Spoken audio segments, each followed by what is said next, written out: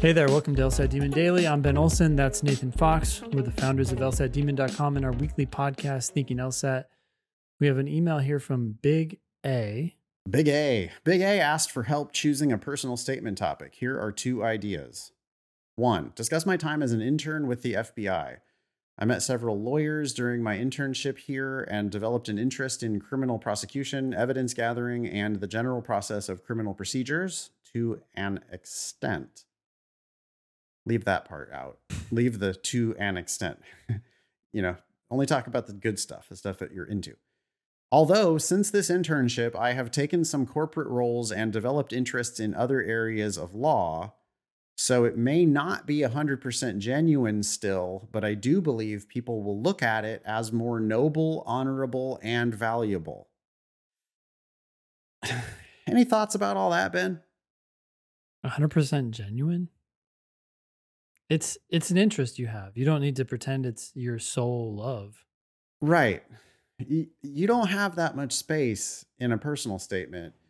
And so, and it's not permanent. It's not set in stone. They're not asking you to prognosticate your entire life and commit to one particular field.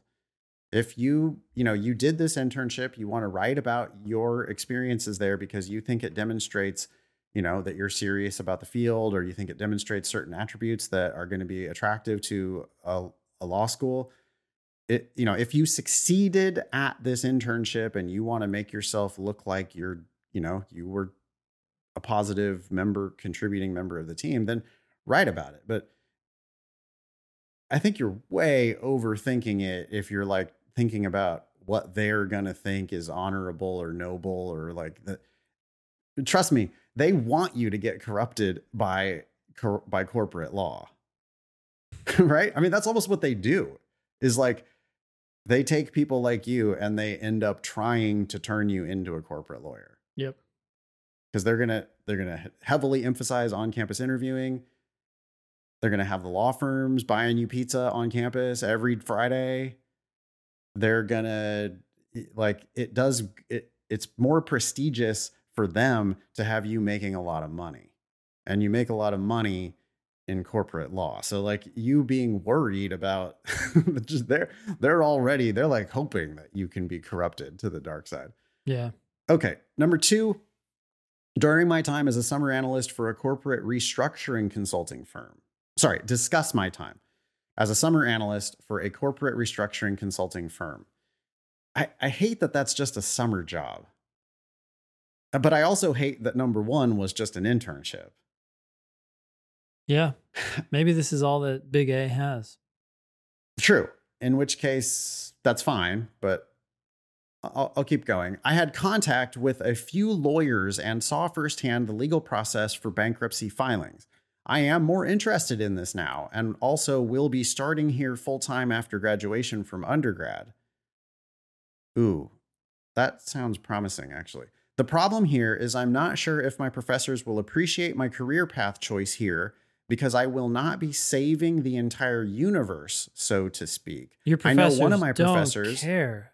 Sorry to interrupt. Go ahead. Yeah. He's talking about his undergraduate professors. Yeah, exactly. Who are writing him the letters of recommendation. I know one of my professors who I am close with jokes about me being a sellout before even starting this career path. I personally don't give a fuck about their opinions, but I want to butter them up if needed to get the best letter of recommendation I can out of them. Okay, so I was wrong. It sounds like this professor cares. I don't know if that would affect their personal statement their letter of recommendation. Even if it did, just ask for a different professor. I don't know. Yeah, it may or may not. If you have any doubt, then just use somebody else. You can always ask them, and then they might share it with you, and you'll see. They very likely might suggest that you draft it and then give it to them, and then they'll edit it. But yeah, you could always just make I don't know. It feels a little sketchy to be like, hey, can I see a copy of it? No, I'm not asking to ask for it. I just think the vast majority of mentors, friends, professors who write letters, they take time to write these. They're not writing them for the school. they're writing them because they want to help you. And so a lot of times they take the time to write them and then they turn around and say, hey, look, this is what I did for you. It's a way of getting credit. I don't know what percentage of professors share their letters with people, but I think it's a high number, just voluntarily. Or they might ask you what types of things you should emphasize, at which point you could say, like, well, what do you have so far? Or something like that. I know there's just lots of ways. If you're actually close with them and you guys are joking around and talking, they want to do you a favor. Mm-hmm. Okay, anyway, to the extent law schools even consider personal statement topics, do they prefer to see noble causes like social justice warriors, Mr. Lorax, etc.? Or do they like to see applicants who are going to be going into fields that will make them look good, $signs? Yes, I am aware that some positions beneficial to society can make law schools look good, maybe politicians or judges or something. But if I had to choose between these two topics for my statements, which would y'all recommend best, Big A? Okay, first of all, write both of them and see how they sound. And that was going to be, before I even read the whole email, I was like, well, don't tell us about your ideas, write your ideas and see which one is good. Yeah, the answer might become obvious to you. Second, I actually think that so Big A is assuming that the noble causes are going to come across better to the admissions committee. My operating assumption is actually that they're going to generally come across worse because they're going to read them with a skeptical eye. And because there's so many of them. Yeah. It's a very common theme.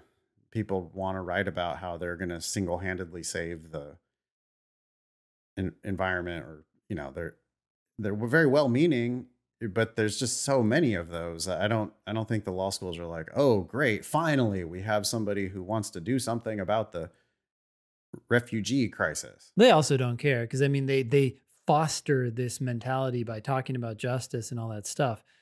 Right. But I heard someone once say, and I don't know where I heard this, but something like 40%, some big number like that, of personal statements touch on some sort of public interest, goodwill, justice, fighting causes, yet only 2% go into public interest. So there's obviously a disconnect, and the admissions officers know that. And US News is now changing their rankings procedure to emphasize employability. Yeah.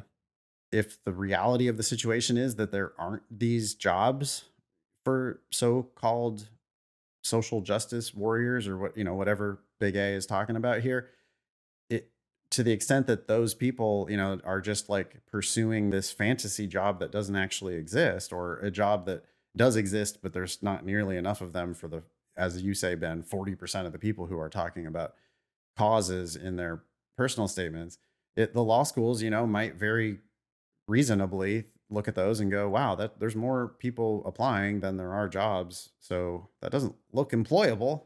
They're, like I said earlier, they're kind of hoping that you're going to get corrupted toward the dark side of like, just who's going to pay me to be a lawyer.